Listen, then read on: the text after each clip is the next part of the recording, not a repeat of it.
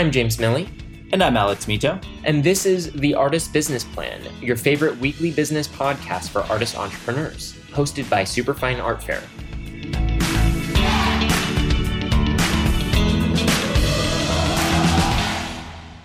What is going on, business artists? You are listening to The Artist Business Plan, which means that you are certifiably awesome.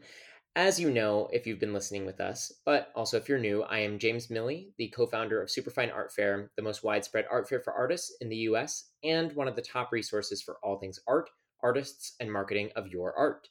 Today, we've got Bunnie Reiss here with us on the mic. Bunnie is going to share an awesome masterclass with you today on how to take risks and follow your true path. I don't know about you, but I am so excited to hear what she has to say. But first, I've got an amazing offer here just for you ABP listeners.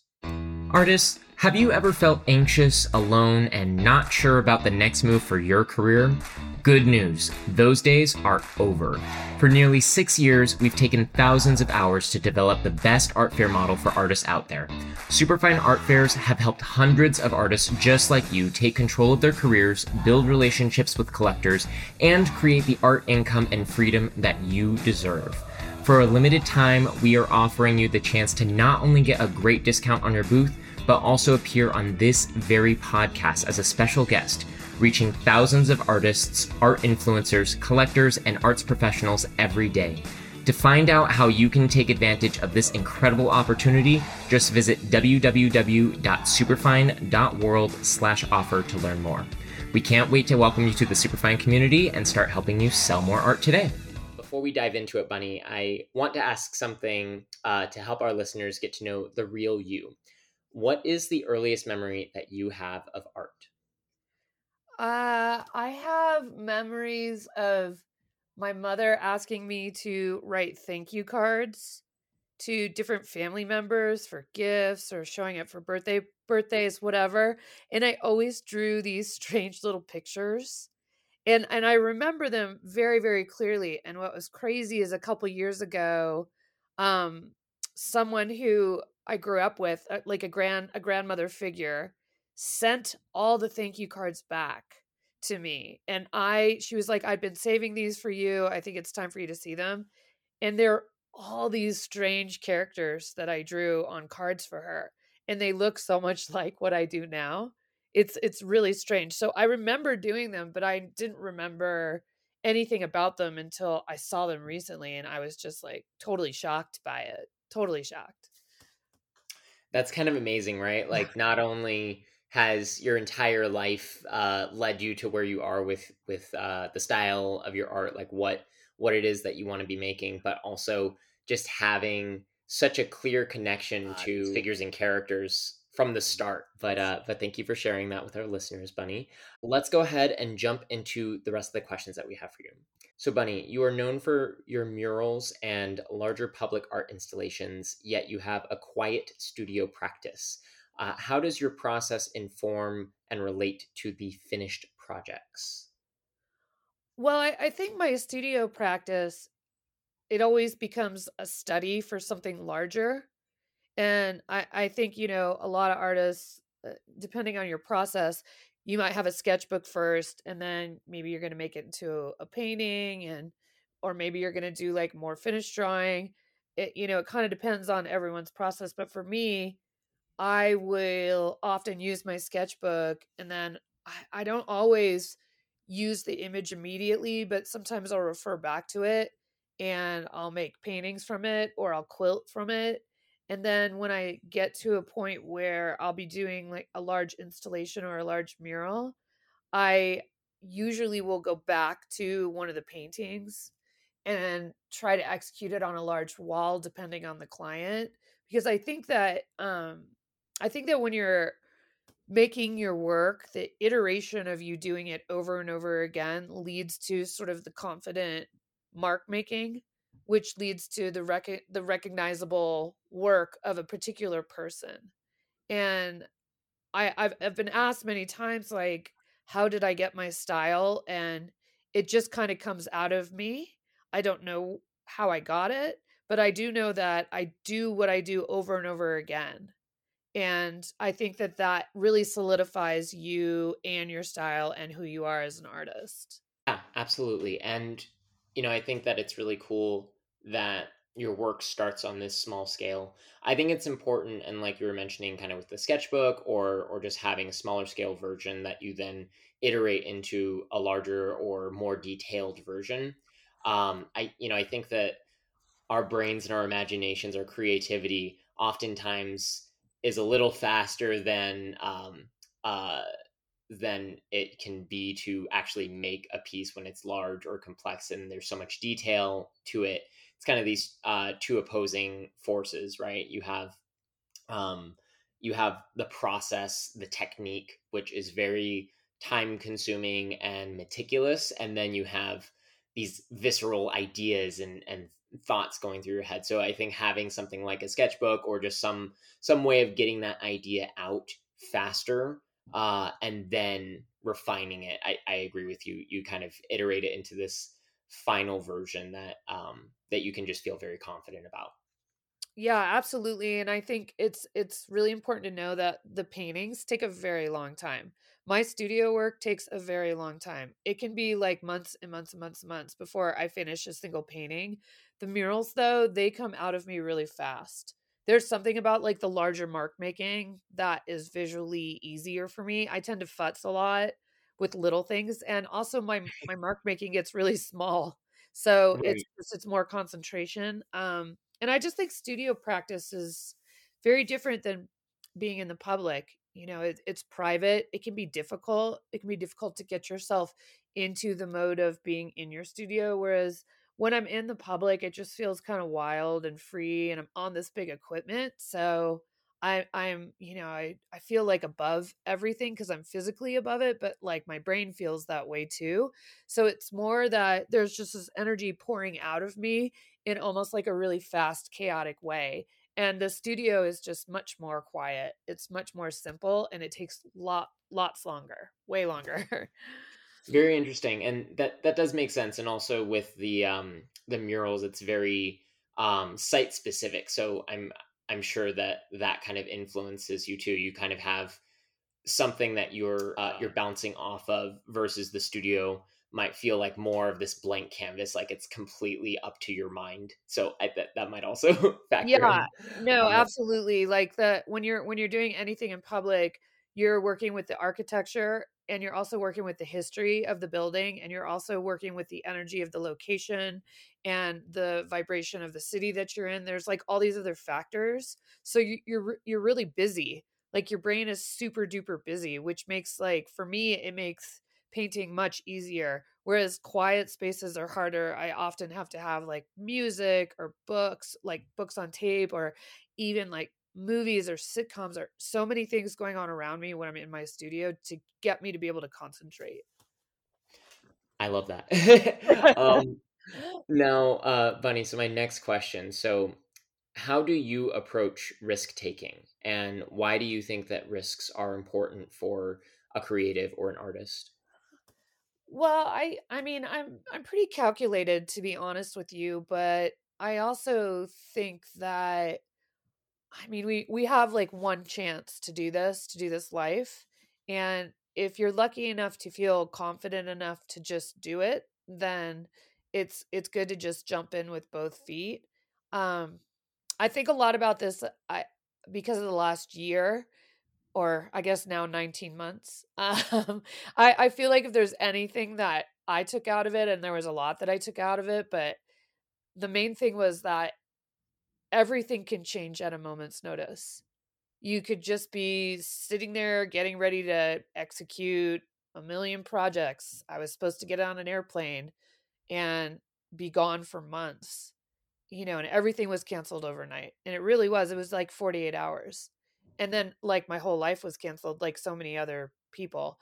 And I think that with that, I had this like great sense of being like, wow, I really need to be doing what I feel like doing right now. And if even with my practice, I'm not doing exactly what I need to do, I need to regroup, because I again was just struck by how fast something can change and be completely out of your hands. And I don't want regrets. And I think that in our world we live with a lot of regrets. So I always encourage people to, if they can. I mean, I don't have children and I'm unmarried, so my life is a little more free, I think, than some people. But if you can, like, do what you want to do. It will serve you and it will also serve the people around you. And you will be a stronger community person and be able to serve the world better if you're also serving yourself in an honest way. Do what you want to do. That is such good advice, Bunny. Definitely. I think this last 18 months, 19 months has shown us all for sure that things can change so quickly, and we just need to embrace what we have in front of us right now and go for it. I completely agree. Um, Now, kind of on that token, so you've traveled and painted all over the world. Now, in terms of choosing this career path, what called you to it, and what advice would you give to an artist who also wants to take their work abroad or take their work kind of on tour or like travel with it? I mean, well, I started because I was living in a city where there was no room to paint big. And I think people who started their careers in New York or Brooklyn or San Francisco or Oakland, more expensive places to live. I was in the Bay Area and it was so much fun, but I lived in the smallest room and it was so expensive. And I couldn't afford a studio outside of it. So I worked in my room. And I found that painting really large felt good to me. So I was given an opportunity to paint something on the street, and it took me so long. I remember it was a tiny wall. It took me so long. And but I remember just like walking away with this sense of relief that I was able to paint this huge thing and then like leave it there and not have to store it or worry about, what I was going to do with this huge canvas or anything. And so it was really a logistical thing. I didn't really think about the impact of putting art in public spaces for a long time. And then, I mean, what was really great is I realized that everything about putting art in public spaces worked for me. It worked for me politically, it worked for me spiritually, it worked for my practice, like everything about it. I just at the time hadn't even thought about how awesome it was and how effective it was as a conversation. And since I'm awkward like most artists, it's an easier conversation to have than to have one face to face. Um but I think that especially young artists need to understand that they're coming up in a completely different world than I did. And technology is really important, but it is just not the end all to an art practice. You have to work really hard. You have to work for a really long time. And you have to really be careful of imposter syndrome and all of these other kind of like ego conversations that come up with internet and influencers and all interviews, all of it. But you also have to use it. You have to use the tool in a smart way. So there's a weird balance, I think, with artists nowadays that I don't envy them at all coming up in an age like this. But I do think that if you can manage getting through and seeing that practice is practice any way you cut it, then you will become successful at whatever you do. And as far as traveling or doing any of that, I mean, you can just travel with your paints in your backpack and you can stay at different places around the world and you can tell them that you're a muralist, and would they be okay with you putting something up in their hostel or the side of their restaurant? You're not going to make any money. That's going to take a long time. But you can very much travel with paints in your backpack and explore and just see how it feels to put your art up somewhere publicly and to have it as an offering around the world. If that I don't know if that makes any sense, but No, that definitely makes sense. And I think that what I take away from what you just said is that there's really no harm. If you want to just like try traveling, like you said, there's a lot fewer logistical hurdles to it, where it's just you paint it and then it's done, it's there. You don't have to store it, transport it, anything like that. that's something I've never really thought about with murals, where it's like actually in a lot of ways logistically easier. Yeah. So there's no harm in like going somewhere, and if you're just traveling, finding a place where you can find someone who has a wall, and and they feel comfortable with you, testing something out on it and see how it feels. See if painting large is something for you, and then you can definitely pursue that. So I think that makes a lot of sense. For sure. And, I think it goes back to doing what you want to do. If it feels good, the more you do it, the more you will have the opportunity to possibly make money off of what you're doing. People can feel that energy. They can feel when you're doing something that you love, and that's what they're attracted to. And so eventually you will make a life for yourself and be able to pay for it. But it takes time.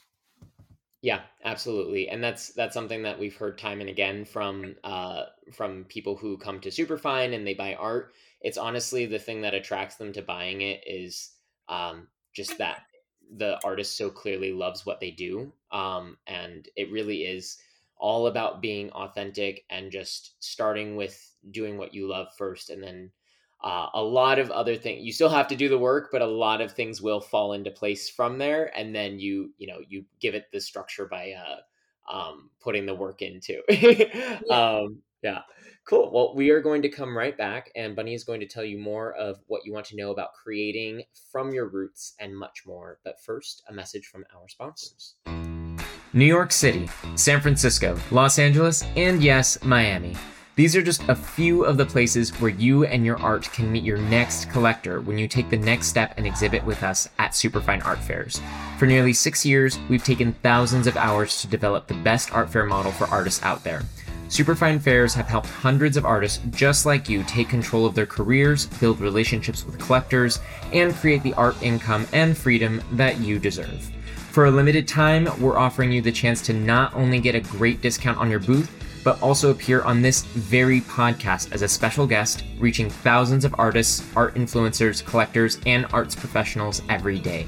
To find out how you can take advantage of this incredible opportunity, just visit www.superfine.world/offer to learn more. Don't miss the chance to be a part of the top business artist community in the world. So, Bunnie, you get your influences from Eastern European folklore and mysticism. Can you give us some of the backstory or a tale that really inspires you from your culture? I think that, I mean, when I look at Polish folk art or Russian folk art, there's a lot of fairy tale attached to it, but there's also just all the motifs and the designs associated with it are just beautiful. And there is this like strong this strong thread of being connected to nature and nature affecting people and people being affected by nature.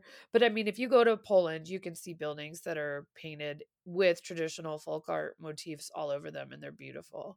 So it's not really an unusual thing to see in a lot of Eastern European countries. People decorated their small towns for years and years. It's pretty common.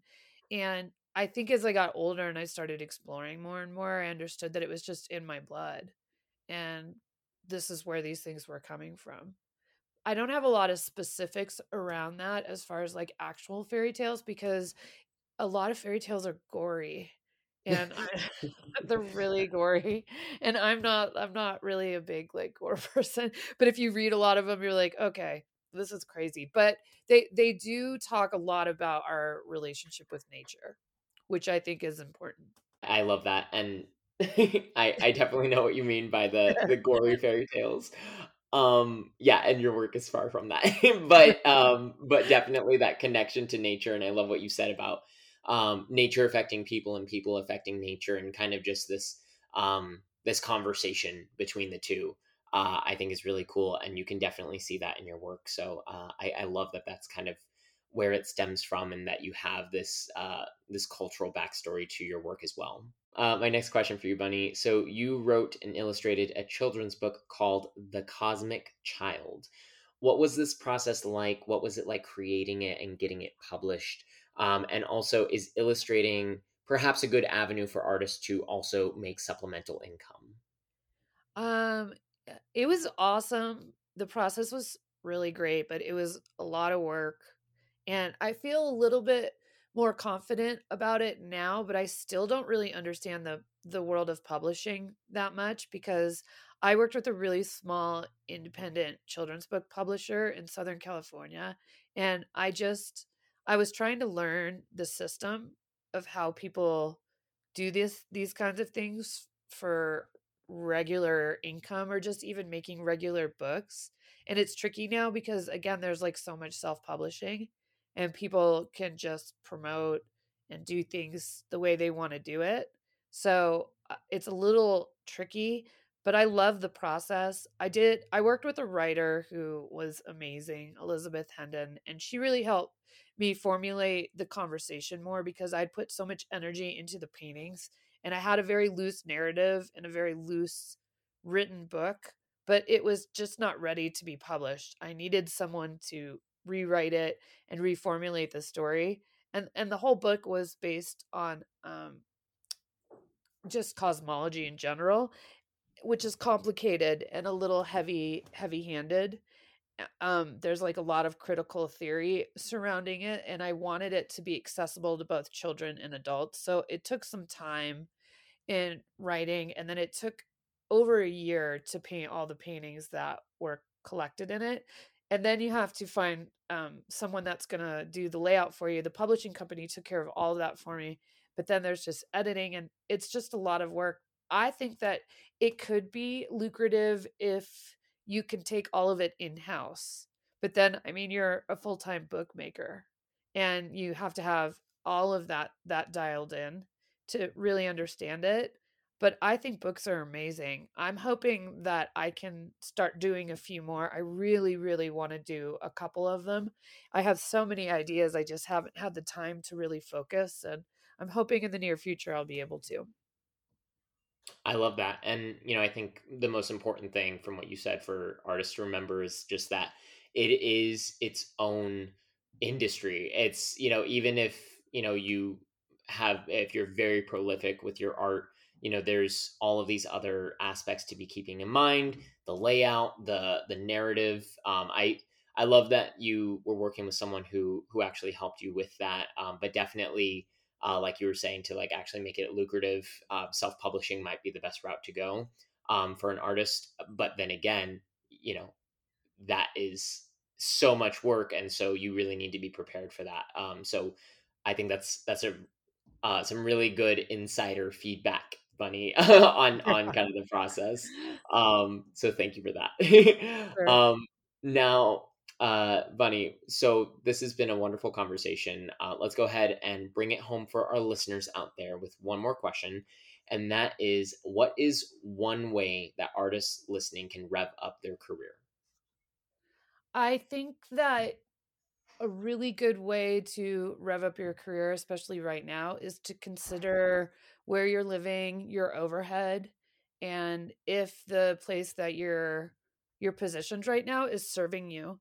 We're kind of in like a weird world right now, and big cities are expensive.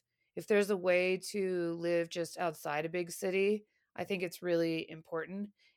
I think it's important to give yourself time to explore right now because even though the economy might not be doing too hot for a few years, I think we're in like a good renaissance. I think there's going to be some really amazing art and music and literature that will come out of the next couple years. So the best thing you could do for your career, in my opinion, right now, is to sort of take things down a few notches to make it affordable for you to be able to make things right now. And, hopefully we'll come out of this feeling stronger than ever and have some really beautiful art to back up all these crazy things that have been going on in the world. Think that that's some really incredible insight. And definitely right now, something that I've noticed just kind of traveling around the country is that you have this trickle down effect, right? Where it used to be where if you wanted to like go to a trendy restaurant, you had to be in a major city, and then otherwise there was this like very polar difference in smaller cities. But with kind of the introduction of social media, like culture and ideas being spread way more easily, you have like culture, food, like all of these things that you normally would only expect in like New York City, San Francisco, LA. You get that in these smaller cities, especially ones that are just outside of major cities, like you said. So there's this opportunity to have a lower cost of living, but not necessarily a less interesting lifestyle. In some ways, it might be more exciting because the things cost less, and so you can do them more frequently.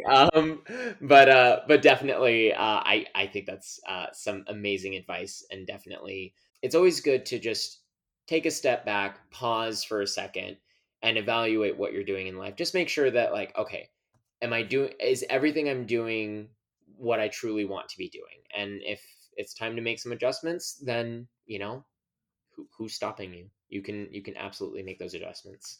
Um, Definitely. yeah. Definitely. Yeah. Well, to all of you business artists out there, Bunnie has been here with us today sharing her amazing perspective. You can listen to this in all of our past podcasts on our website at www.superfine.world. To connect with Bunnie, you can follow her on Instagram at Bunnie Love Rocks. That's BUNNIE LUV rocks, like rocks. And visit BunnieReiss.com. Reiss is REISS.com. And as always, remember that we are Superfine Art Fair on Instagram. We always appreciate you sharing experience listening to the Artist Business Plan on Instagram, on Apple Podcasts. Those reviews and just sharing it on social media are really how other artists find out about us and also learn from the advice that we and our guests have to offer. So we really appreciate that. As always, I'd like to wrap up the class by sharing a quick quote with you all. And that quote is, "As I work at my drawings day after day, what seemed unattainable before is now gradually becoming possible. Slowly, I'm learning to observe and measure. I don't stand quite so helpless before nature any longer." That is Vincent van Gogh. Bunnie, it has been such a pleasure having you here with us today. Thank you for sharing your perspective with our listeners, and for that, we are so grateful. Thank you so much. And thank you. Everyone else, have an awesome rest of your day, and remember to stay on top of your artist business plan, get out there, and make it happen. Thanks for joining us for another episode of The Artist Business Plan, a weekly business podcast for artist entrepreneurs, brought to you by Superfine Art Fair. Hosted by Superfine CEO Alex Mito and co-founder/professional artist James Milley, join us and leaders in the art, marketing, and business arenas each week for tips, tricks, and value bombs designed to help you thrive and sell more art. For more information on applying to Superfine Art Fair, as well as recordings of this and all of our past podcasts, just visit www.superfine.world. We love to hear what you have to say, so follow us on Instagram at Superfine Art Fair and shoot us a message to let us know you're listening. Looking for a more personal connection or want to exhibit at an upcoming fair? Shoot us an email at artistsmakingmoney@superfine.world and we'll get right back to you. That's artistsmakingmoney@superfine.world.